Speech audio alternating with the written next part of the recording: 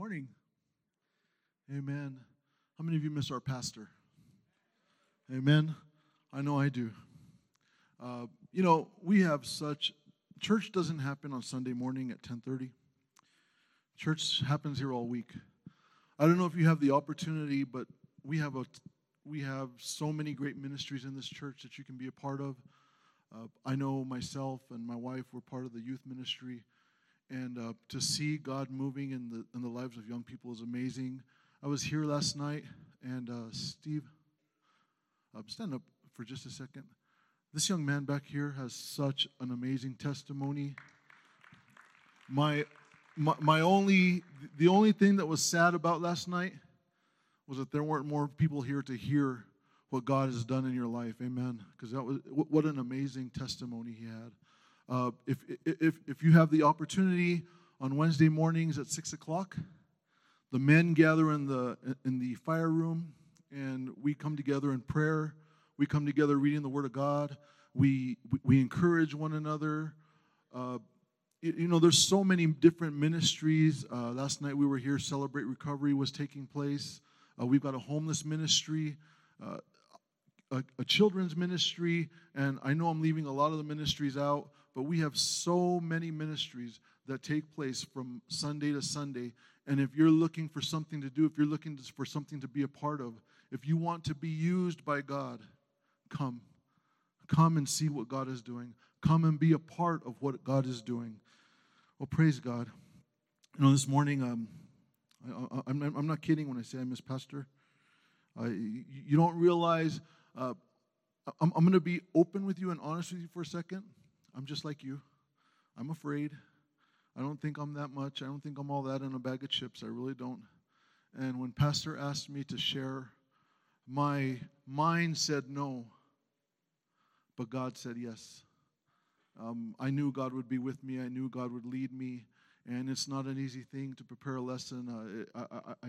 This past week, as soon as I ended on Monday, I was already preparing for this week's lesson because I know God has a word to share with His people. I know God cares about His people. I know God wants to lift up His people. The enemy is oppressing us. The enemy is bringing us down, and God wants to take us to a new place.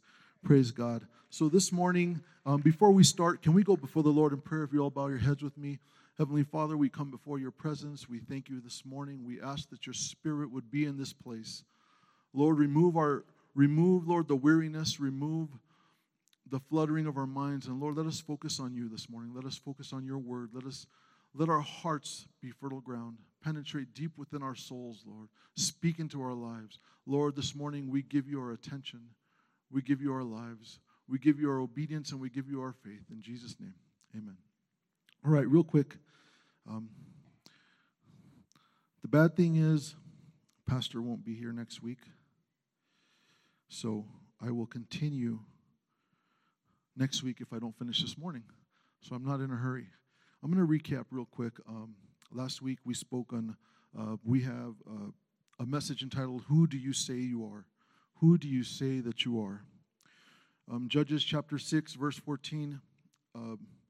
The Lord spoke to Gideon and said, the Lord turned to him and said, Go in the strength you have and save Israel out of Midian's hand. And I am sending you. Pardon me, my Lord, Gideon replied, but how can I save Israel? My clan is the weakest in Manasseh, and I am the least in my family. See, Gideon had a perception of who he was because his people had been in oppression for so long. They had been ravaged by the Midianites, Amalekites, and other eastern peoples for 7 years. He failed to see that God was supplying his needs. Here are the facts, according to Judges, the book of Judges, chapter 6. He had enough flour to make bread for a young goat, to make bread and a young goat as a sacrifice for the angel of the Lord. Judges 6, verse 19. He took the second bull. That means there's more than one. He took the second bull that was 7 years old from his father's herd. I don't know, but a herd means more than one.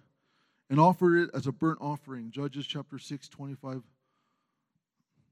through 26. He had at least 10 servants. Judges chapter 6, verse 27. And in Judges chapter 8, that's wrong, Judges chapter 8, the kings Zebah and Zalmunna recognize him as having the bearing of a prince. Our words have power. The tongue can bring death or life. A good man out of the good treasure of his heart brings forth good. An evil man out of the evil treasure of his heart brings forth evil. For out of the abundance of the heart, the mouth speaks. Who we say we are is important. Our enemy does all he can to oppress us and make us believe that we are not important, strong, able, or loved by God. The words that we use to describe ourselves can lift us up or bring us down. Thus, many of us suffer from depression, low self-esteem, anxiety, loneliness, etc., etc. We need to speak the word of God over our lives, not the feelings that we have deep within.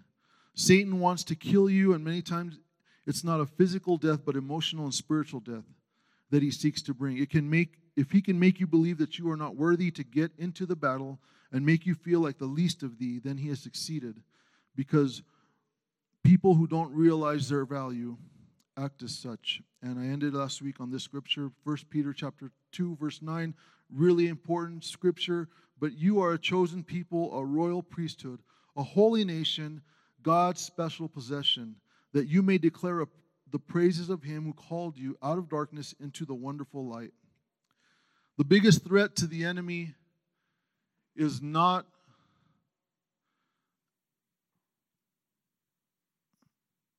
the biggest threat to the enemy is that we would realize who we are in Christ.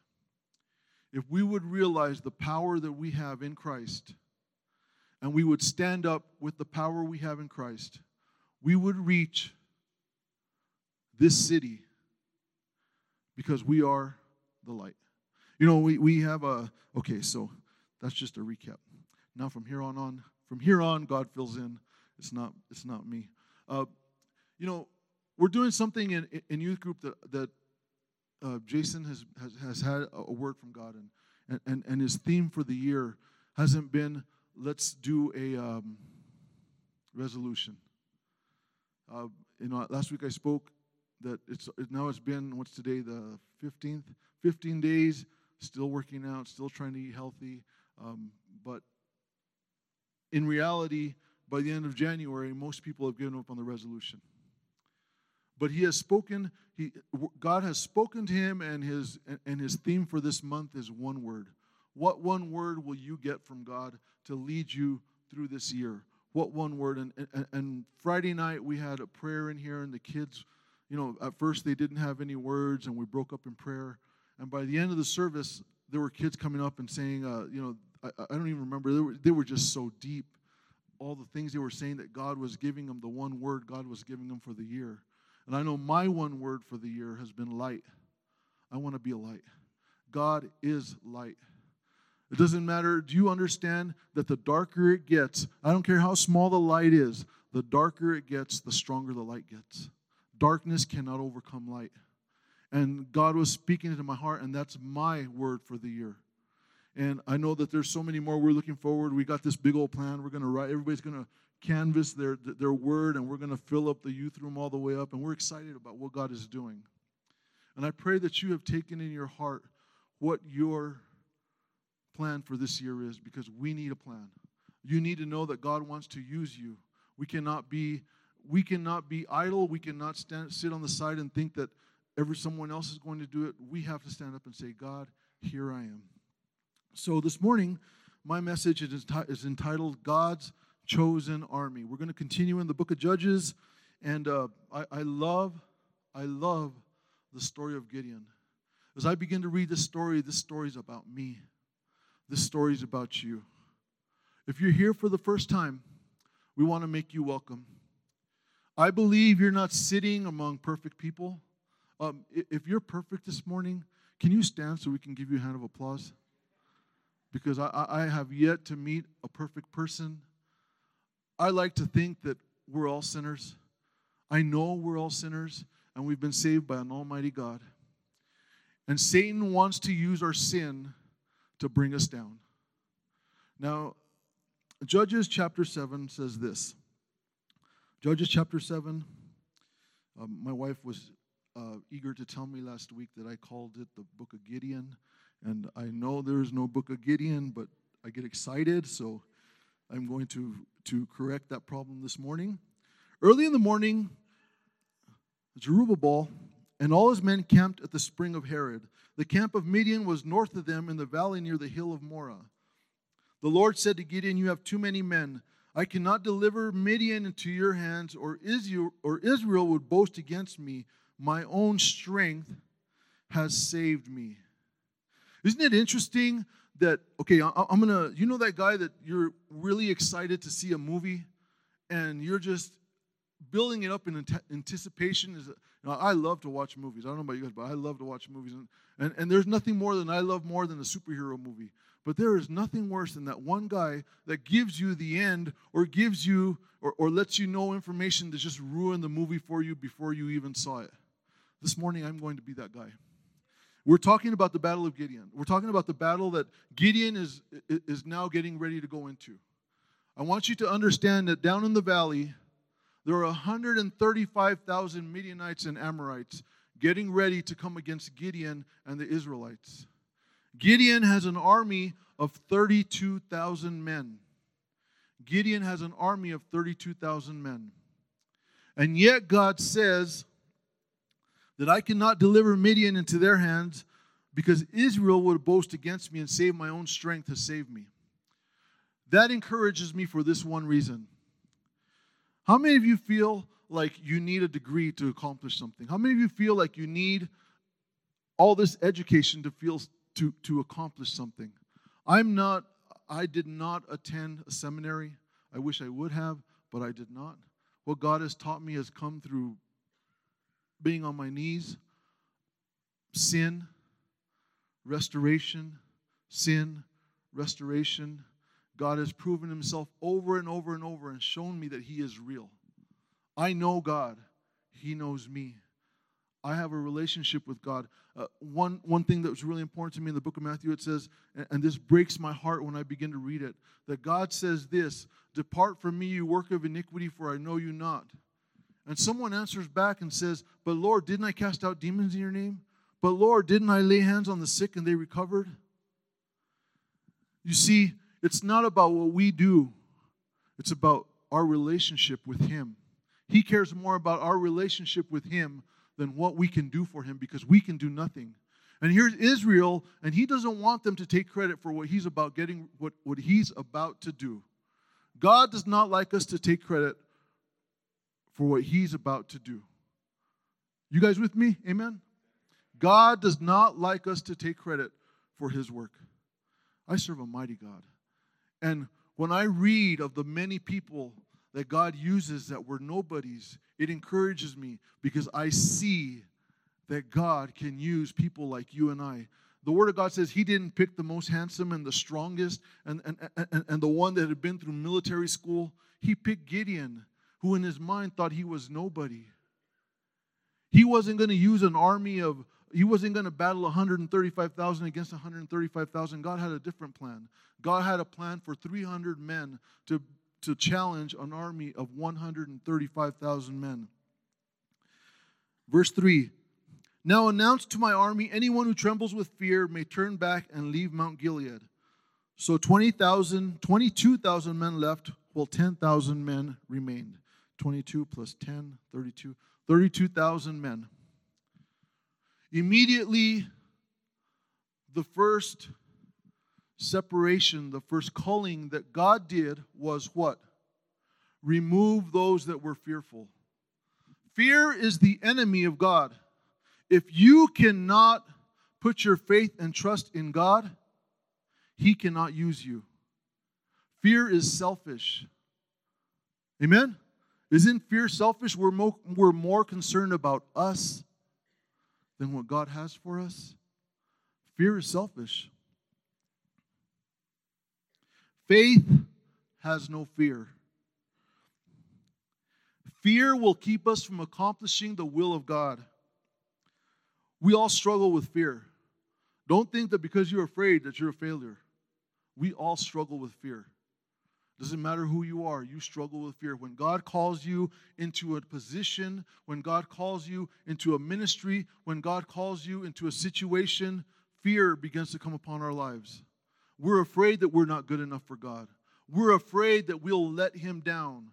We're afraid of what other people think about us. We're afraid of being labeled something that may bring shame on us. We're afraid. I know back in 1990, I had just gotten out of AIT. I was in the military. I was stationed in Aberdeen Proving Grounds, and I was getting my certificate of training. I was trained as a 45 kilo, which is a tank turret repairman. First tank turret repairman, and to my knowledge, the only tank turret repairman that this state has ever had. That wasn't my choice. That was something that was brought to me. God was opening doors that I did not know about. But coming back, just back in November, we were getting ready to depart, getting ready to come out. I was getting ready to come home. And as I was getting ready to come home, something happened in Iraq. This is in 1990. Iraq went into Saudi Arabia and Kuwait and invaded them. And I remember that as we were sitting there as soldiers, news began to spread, and immediately my trade was going to take those that were around me into the battlefield, because this battle was fought with tanks. This battle was going to be fought with tanks. And right away, as I was there, and I was there with people that were in the regular army, people that were in the Marines, people that were in the National Guard like myself, and we were being trained to work on tanks, work on the weapon systems of tanks. I thought when I got this MOS that I was going to be working on the engines, find out that I was working on the weapon systems of tanks. I was working on laser-guided missiles, I was working on wire-guided missiles, and I was working on gyros, computers, and I did not think that God ever had that in store for me. I was the dummy that was working at the grocery store thinking I had no plan or purpose, and yet God had a plan and a purpose. And I remember sitting there with my buddies, and fear began to come upon them, because now we were at a place where people were coming out of the school, were graduating. As a matter of fact, some of my friends that we were getting ready to graduate in 2 weeks had already gotten their orders to go to Kuwait. And I thought I was safe because I was in the National Guard. I thought, thank God that's not me.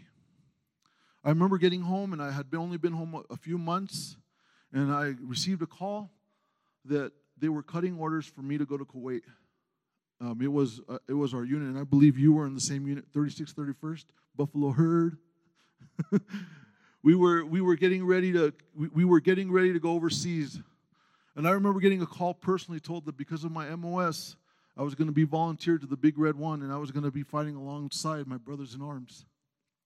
There's something about camaraderie. Fear comes on you, but when you have brothers that you know are fighting alongside you, you can ask any firefighter, any police officer. When you have brothers that are fighting alongside you, you feel like everything's going to be okay. You know you're fighting for the greater good, and you have to put yourself aside.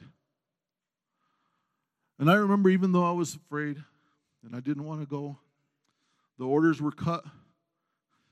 Another one right over there, 3631st, right, Tom? Even though you're afraid, you know you're fighting for the greater good. And here are these men that have come before God, that are part of His army, and God begins to separate them by those that were filled with fear. So much fear that they were not willing to stand up for their nation, not willing to stand up for their children, not willing to stand up for their wives, their spouses. So much fear filled them, so much selfishness was within them, that 22,000 men walked away. God cannot use fear. If you're afraid to do something for God, He cannot use you. If you don't understand that you can do all things through Christ who strengthens you, then He can't use you, because He needs a people that are willing to sell out to Him, of people that are saying, Lord, here I am, use me. Although I'm afraid and I don't know what's coming, I know the purpose, the plan you have is for the greater good. Working with youth isn't easy. It takes up time. There's a lot of fear. But I know that it's a greater good. There's a greater good. Last night, Steve, I just want to tell you last night that you did an amazing job. Your testimony touched me. I'm not a drug addict. I'm not an alcoholic. But your testimony touched me. But the Word of God says, faith comes by what? Hearing the Word. Hearing the Word. If you're willing to share your testimony, God will use you. If you're willing to share what God has brought you through, God will use you. And last night as he was sharing his testimony, you know, SNL was made for, was brought about for 18 to 39-year-olds, for the generation that's coming out of high school, for a generation of young people that are struggling in their marriages, newlyweds. That was Pastor Ron's heart. As I began to meet with him, that was his heart. And it's funny because last night there were 3 teenagers, 12 and 13-year-olds sitting in the audience. And as he was speaking, they weren't here to hear him. They weren't here to hear you, I'm sorry. They weren't. They were here because somebody had put that there was going to be a 3-on-3 basketball thing going on right after SNL. So they showed up. These girls love to play basketball. They showed up. And my wife and I were standing in the back. We didn't. It fell through. It didn't happen. We're standing in the back, and just as we're standing back there, they came to us and began to share the testimony of a 12-year-old that was addicted to heroin, and they didn't know what to do. How could they help her? And we began to minister to them and counsel with them and tell them what they could do. And isn't God good? How He can use a testimony and encourage a 12 and 13-year-old that don't even come to church to reach out to a friend that is living oppressed by the enemy. Isn't it amazing what God can do through our testimonies? So I'm going to continue here. You know, faith can hurt us. I'm afraid of heights. And if I was in a 6-story building and the building was burning, and my only way of escape was standing at a window and looking down at the firefighters holding the net. I don't even know if they do that anymore. That's one of those things you see on TV. I don't even know if it's true or not. Is it true? Do they do that? They don't do that?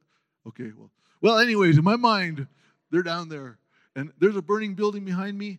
Because of my fear, I could die where I'm at. Do you understand what I'm saying? If I'm not willing to take that leap into the safety net of God, I can die where I'm at. If I'm not willing to take that leap into that safety net of God, I can die where I'm at. God wants us to step out. We're gonna continue, and this is just so good. Chapter 4, but the Lord said to Gideon, there are still too many men. Take them down to the water, and I will thin them out there for you. If I say this one shall go with you, he shall go. But if I say this one shall not go with you, he shall not go. So Gideon took the men down to the water.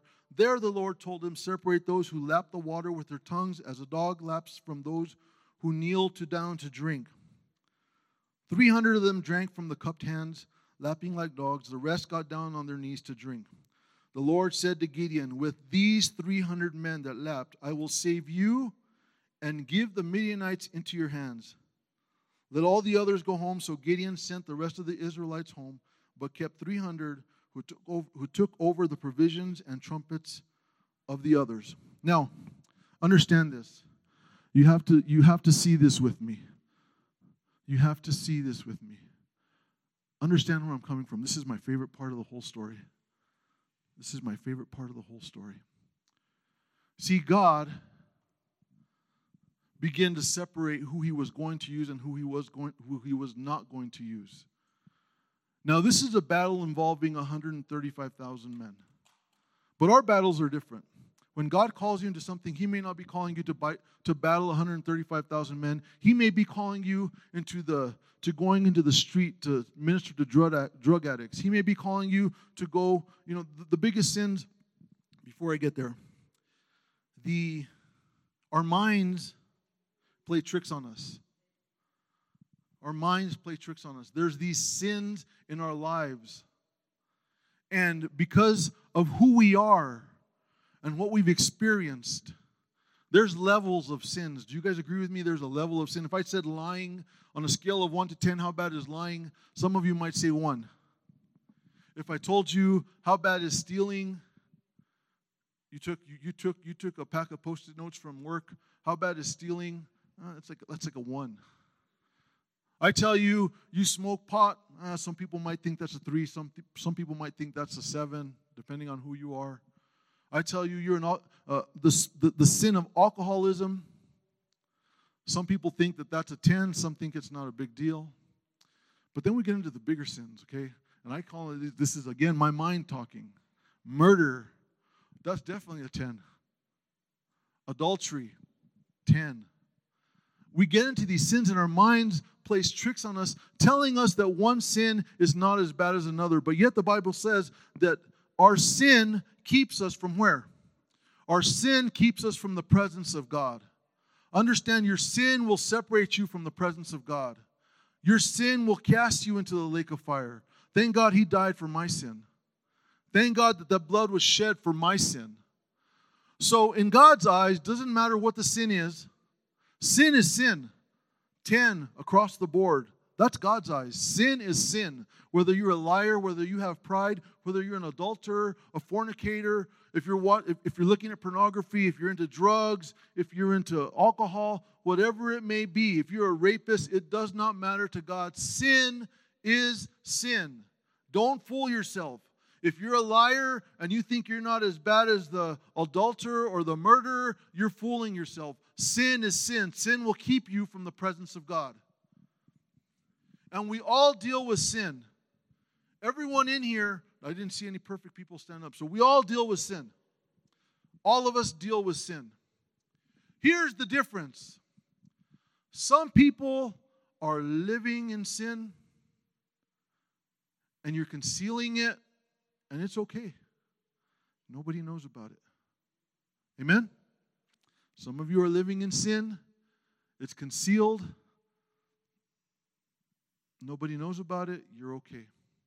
Maybe you're a drug addict, and you have a 3 a day. You smoke pot 3 times a day, but you're not as bad as, and you're fine with it. Everything's good. You're an alcoholic. You go home and you have a drink and you get drunk, and hey, it's okay. I'm living the life. I'm partying with my friends. I'm doing what I want to do. But there's that one moment in our lives where our sin puts us in a rock bottom state of mind and life. Do you understand what I'm saying? Can everybody agree with me?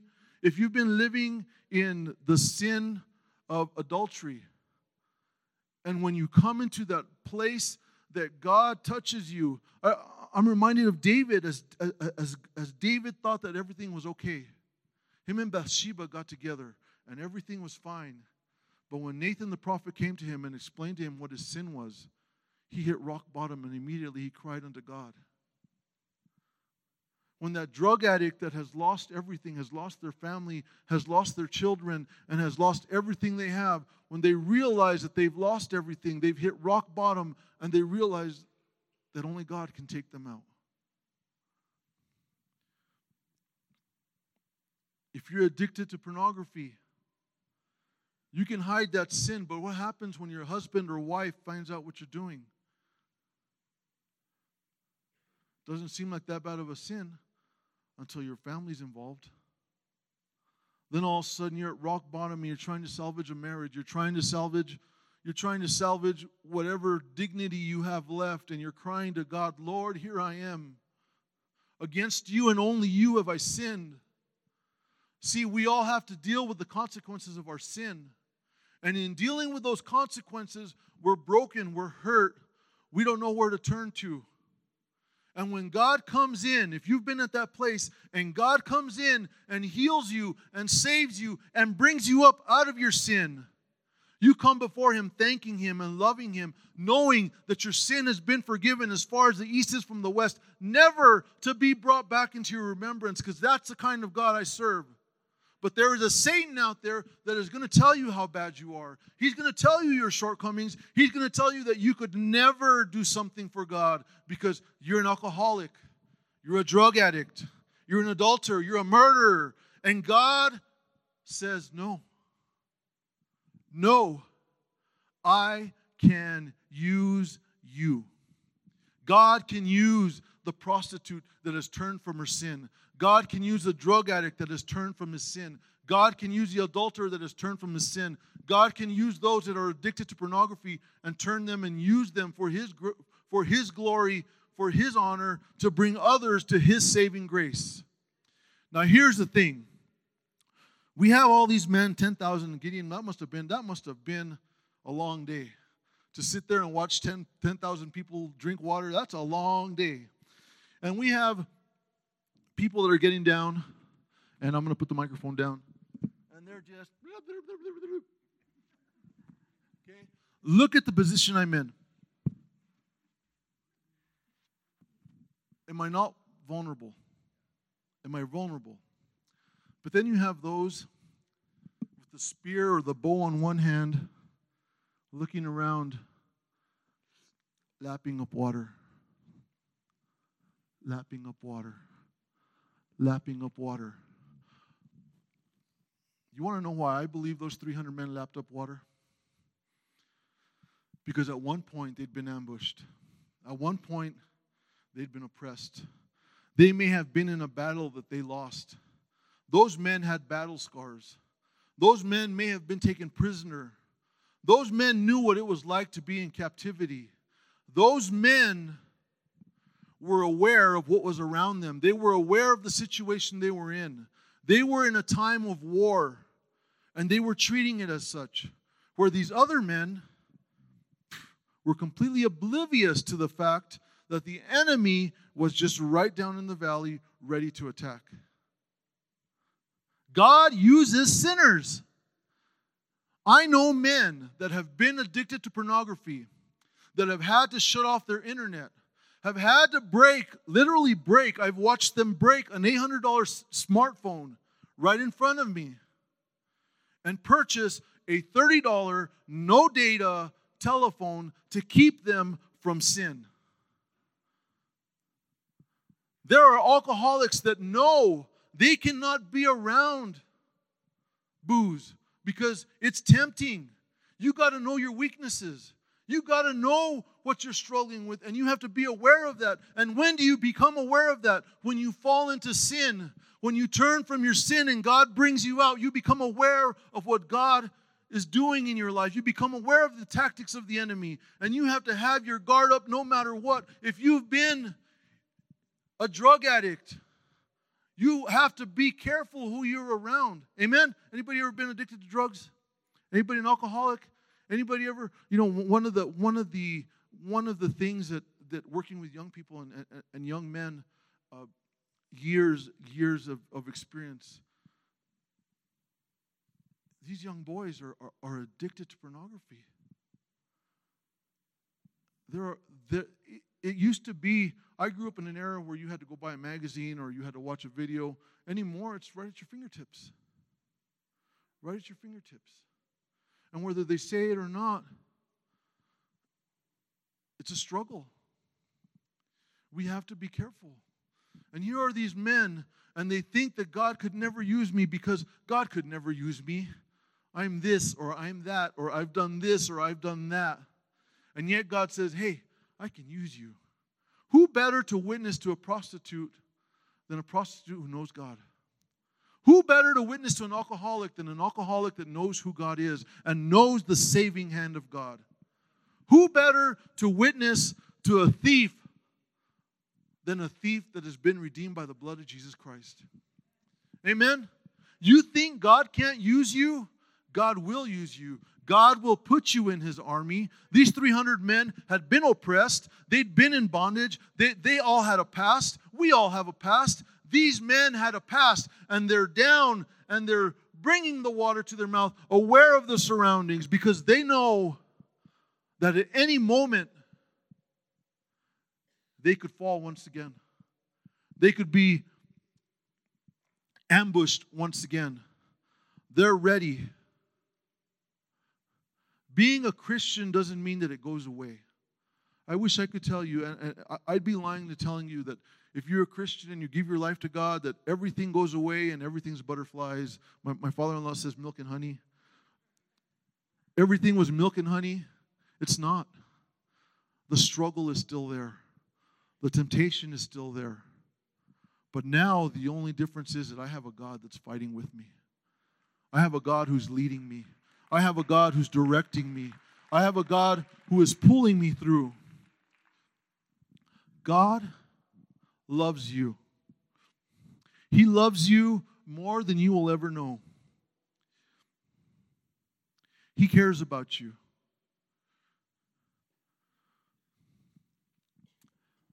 I want to say this. I know that this is not me. This is God.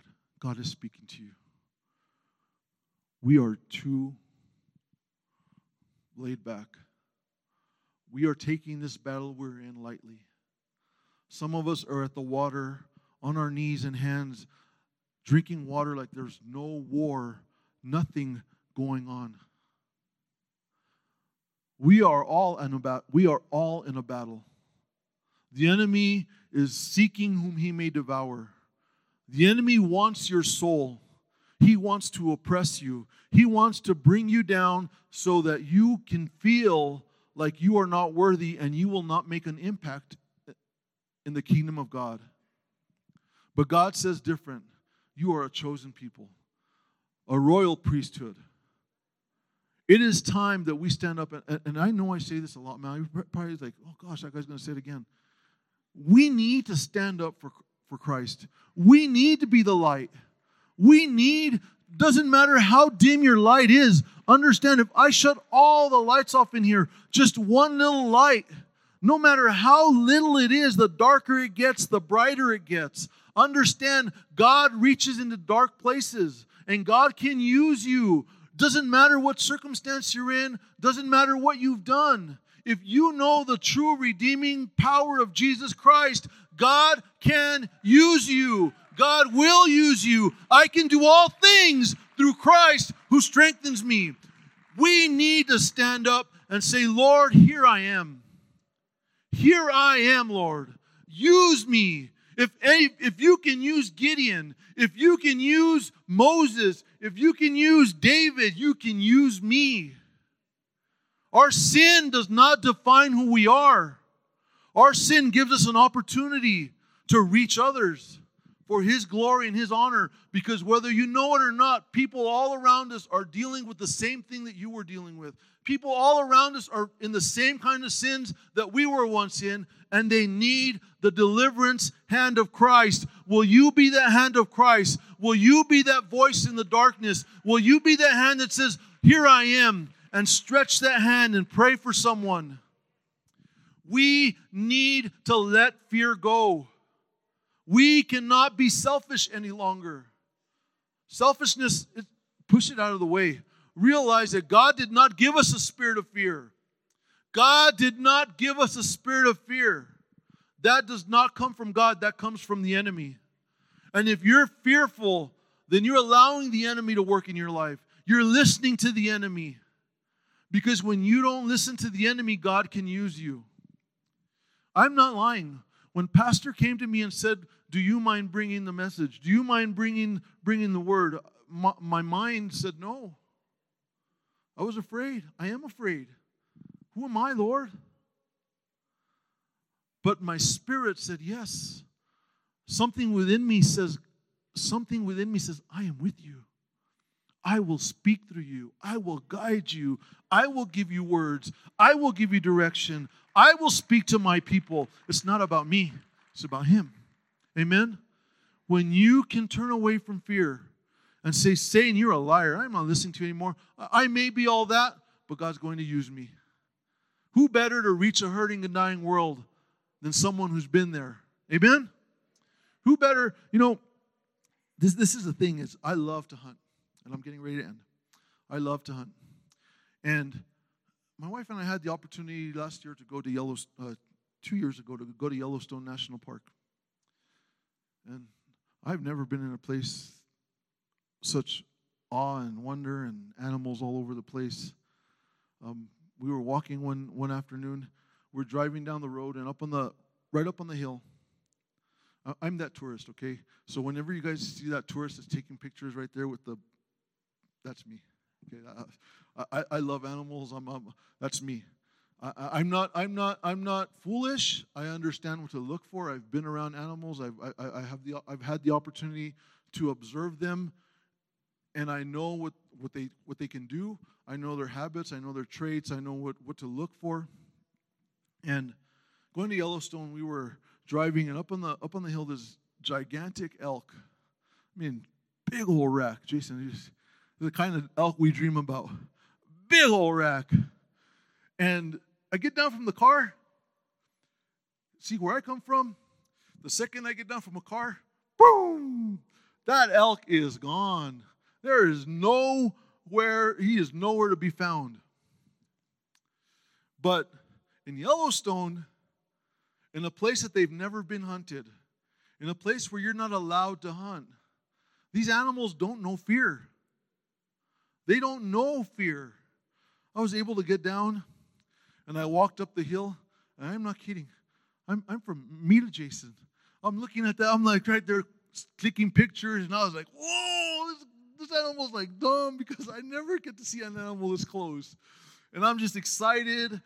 Then we drive down, and the buffalo, I mean, if you've ever been to Yellowstone, the first buffalo you ever see, you're taking a million pictures. After a couple of days, you're like, oh, another buffalo. Okay, so we're going, and this big old massive bull was sitting right on the side of the road, and I had to get close. I mean, I was so close. This is not a lie. I was so close I could see the snot running on his nose. A big old monster. I'm going to tell you, though, that I was sitting inside a car. I was sitting inside a car because I know better. And I'm looking at him, and again, Mina Jason, and he got frustrated with me, and he starts snorting, and he stands up, and I'm, okay, time to go. It's a rental car. I do not need a buffalo ramming the rental car that I will be responsible for paying for. So, you see, if you've never been in sin, if you've never been oppressed by the enemy, you're naive. You don't know. I can't deal with an alcoholic. I can't. That's never been my trial. I don't crave it. I don't think about it. It's been in my home when I was growing up. Never thought of taking a drink. Not my trial. Right? We all have different struggles. That's not my struggle. I'm naive to the consequences. I'm naive. I don't know what it's like to be at home with an alcoholic father. I don't know what it's like to be at home with an alcoholic mother. I don't know what happens behind the scenes. That's not my trial. I'm naive. But if you've been the person that's been affected, you're on guard. I go here in New Mexico, I see an elk, and I'm out in the field hunting. Man, every little noise, right away the head goes up. I could be completely camouflaged, smelling like an elk, 30, 40 yards away, and I'm deep in the bush, and I know they can't see me. Any little noise, whether it comes from me or something else, they turn to look. They can't drink in peace. They don't eat in peace. They're scared. And that's the way we are when you've been delivered from sin. You're aware of your surroundings. You know what your trial is. You know what you need to stay away from. You know what are your weaknesses. And God uses that. God uses that. God can use you. God will use you because you've overcome. You know the power of God's blood. You know the power of the cross. You know what God is capable of doing. And God will use you. Don't think that God can't use you. Man, I don't care how bad your testimony is. I mean, I heard that testimony last night. Oh, man. Is it okay if I just, his marriage, they're on the edge of divorce. And I'm thinking, wow, God is so good. To know that God can come in and grab a husband and wife and bring them together. When they were at the brink of divorce, I mean, he just went on, and I'm not even going to share his testimony. If you want to know his testimony, ask him and his wife. They will tell you it is amazing, it is powerful. God is awesome. Faith comes by hearing the word.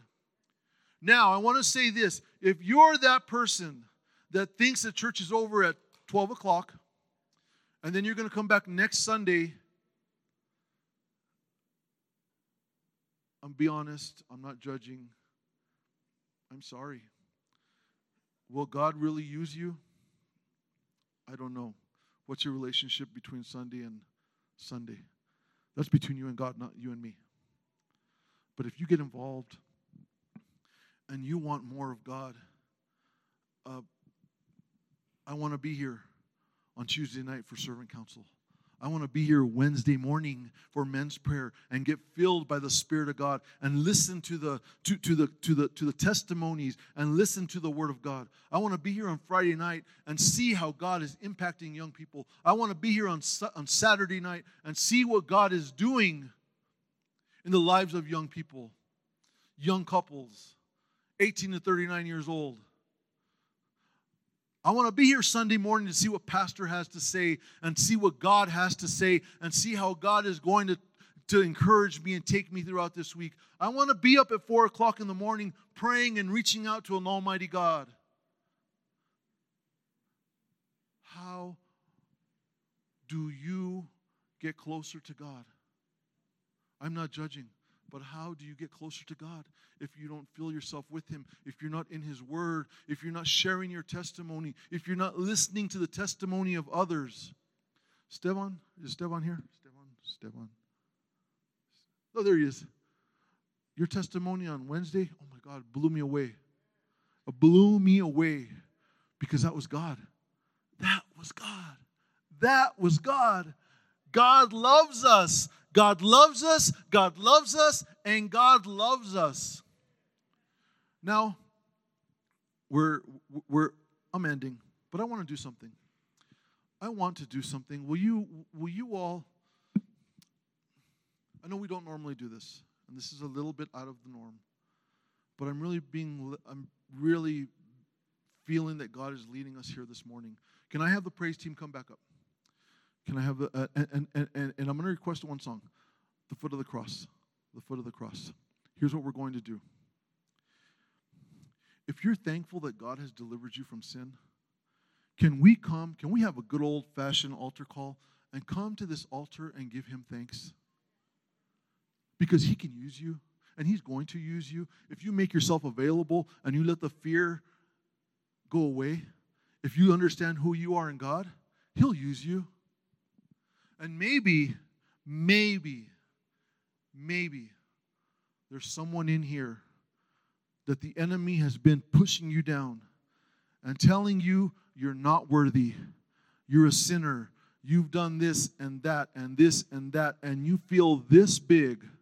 Maybe that's you. Can we have our prayer ministry come to the side over here? And we want to pray with you because I know a God that can heal you. I know a God that can deliver you. I know a God that can take you from where you are now and bring you to a place of restoration, a place of joy, a place of peace, a place of love. So as they get ready, no fear. No fear. You're not doing it for me. Who are we doing it for? Almighty God. Almighty God. Will you come to this altar and begin to give God thanks for your deliverance, for your blessings? Let us not be like Gideon. Oh, I have nothing. We have so much that God has given us. We have freedom in Him. Marriages have been restored because of Him. Habits have been broken because of Him. So can we stand?